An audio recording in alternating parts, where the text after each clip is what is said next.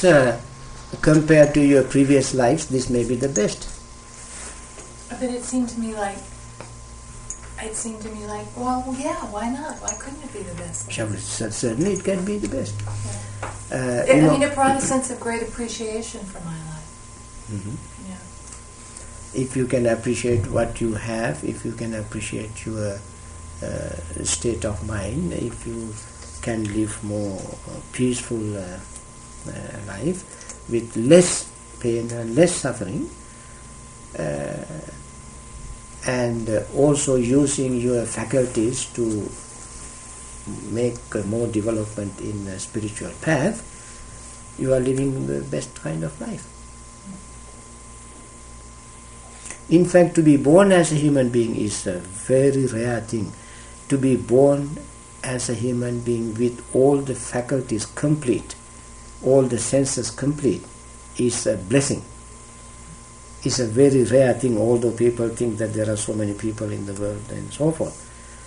But how many of them really have that kind of experience, that kind of feeling, to feel content, to feel satisfied, to feel peaceful, and to appreciate what they have without too much pain, except those pain that comes from natural ways.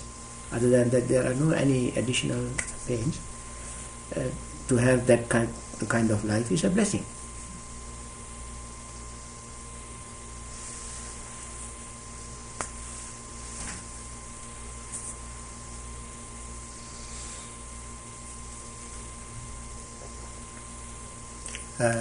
We have a few more minutes before we conclude the session. If you have any more questions, please feel free to.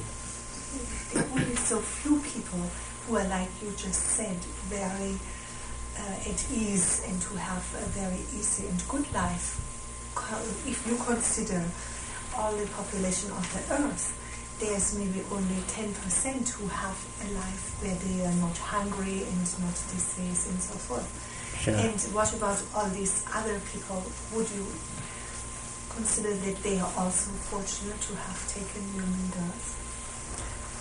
In some respect, they are very fortunate to be as human beings, to be born as human beings. In some other aspects, because they have been deprived of fullness of life, they are unfortunate. And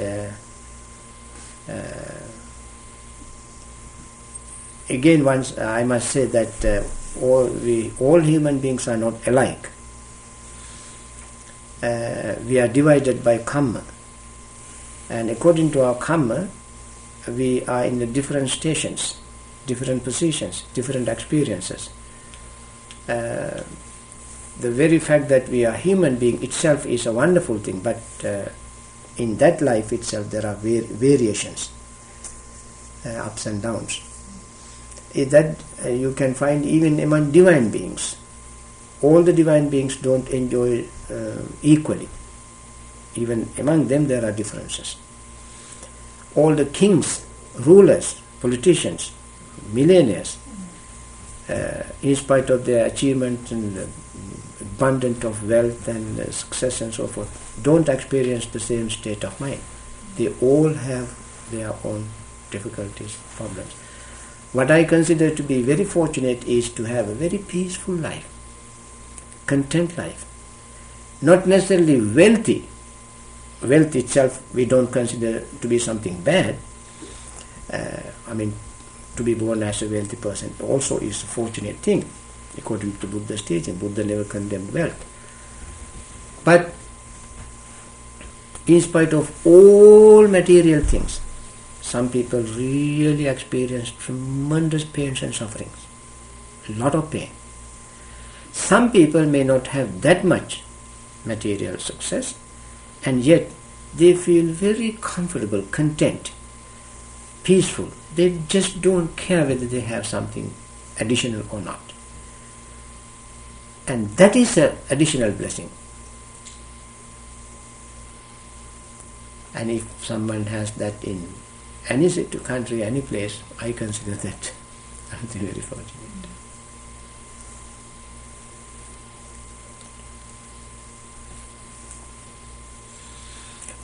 we know in the Buddhist legends when Bodhisattva, the Buddha to be, when he was going through samsaric existence, he was born into various types of lives, various beings, and in any life that he was born into, he was more fortunate than others,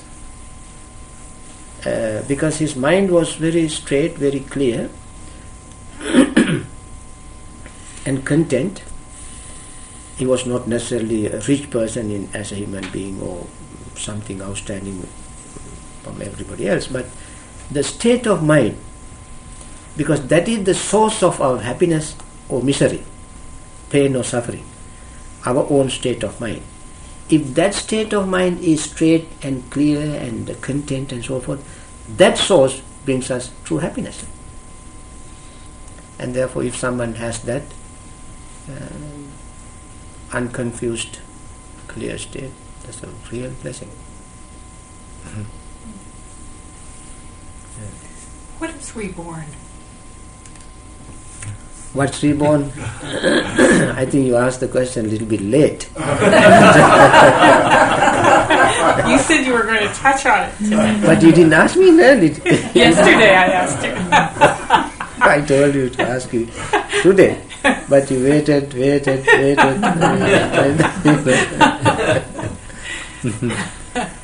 I try to give a very short answer. I don't know how satisfied you will be. But we cannot say such and such a particular thing will be reborn, because even that is a process. It is a function of cause and effect. When certain causes and certain conditions are present, certain effect takes place. When, as I mentioned in the earlier in answering the question of conception, I said there has to be a relinking consciousness. Relinking consciousness is a process, not one single particular entity. And that consciousness causes a moment of a birth. But in that moment, everything is packed. All the necessary conditions for the next life is compact. Therefore, when the next life starts, it starts with everything that is necessary for that life. Of course, in that life, other factors also will affect that being. But basic pattern for that life is already mapped out. And so, therefore, to say this particular thing will be reborn is somewhat oversimplification.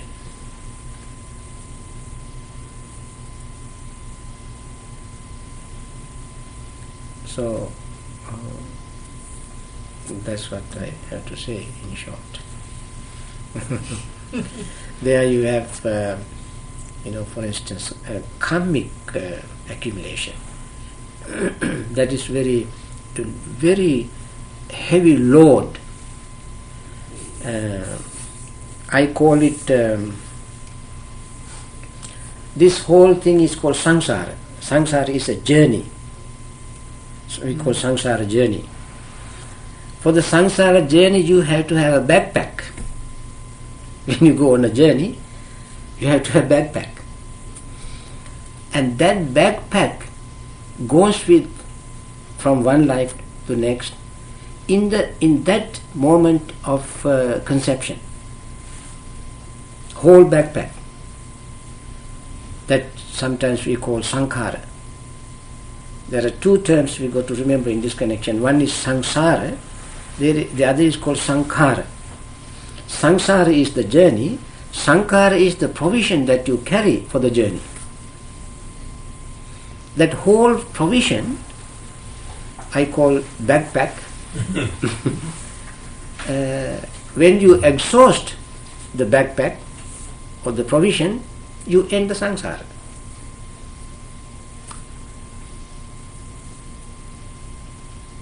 And therefore to say one thing going from one life to another is not correct.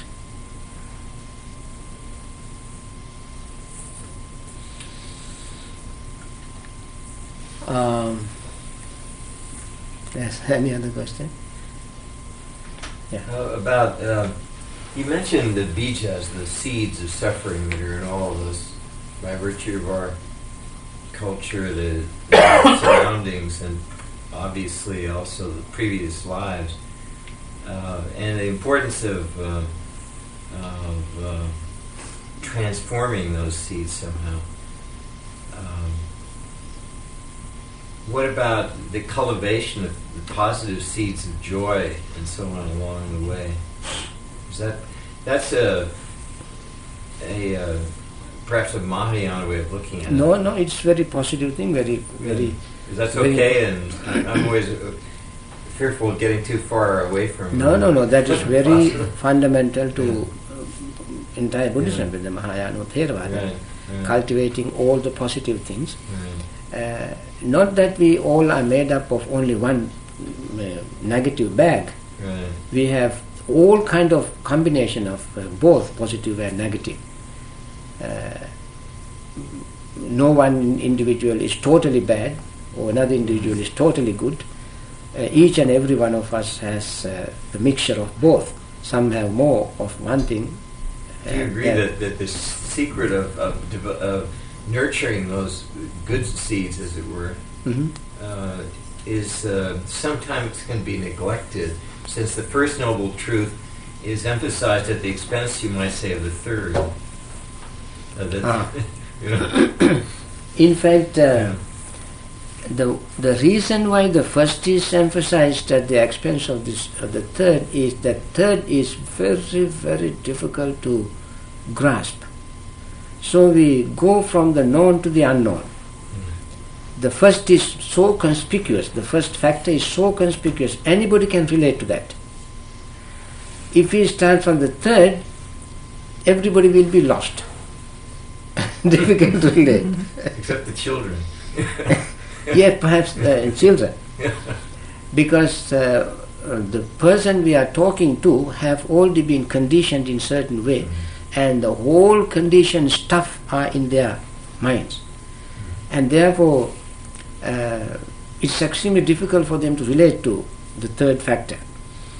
There's a very famous parable. I think everybody know, many people know it. Even you yourself might know it, but let me repeat since it is quite relevant to this question. The parable is of a tortoise. Tortoise is an amphibian. He can live in water as well as on land. When he comes to the land and roams on land and returns to the water, fish get around him and ask, "Where have you been?" He says, "Well, I went to the land." "What? Did you swim there?" He said, "No, there is no water to swim." "Are there a lot of fish?" He said, "No, there are no fish." Then they said, "Then there is no land. You are lying. Your imagination." Why? Because they have never seen something like that. All they know is water and fish, and what they do in the water and the fish, with the fish. Because that is their conditioning. They have never come out of that conditioning to realize that there is something called land. Similarly, when we talk to individuals who have already been so immersed, so merged in their conditioning, that even imagining something existing different from that is beyond their comprehension. And they can easily deny, rather than accepting it, that there is something like that. And therefore, it becomes extremely difficult to relate to people the truth of the third factor. So that is why we start from the first, which is very common, very obvious to anybody. It seems like the truth of the third factor has to do with how ready you are to get to land. If that fish was to be on land, it wouldn't be the place you would want to be. Right. I read in a book recently that what the psychotic drowns in, the mystic swims in.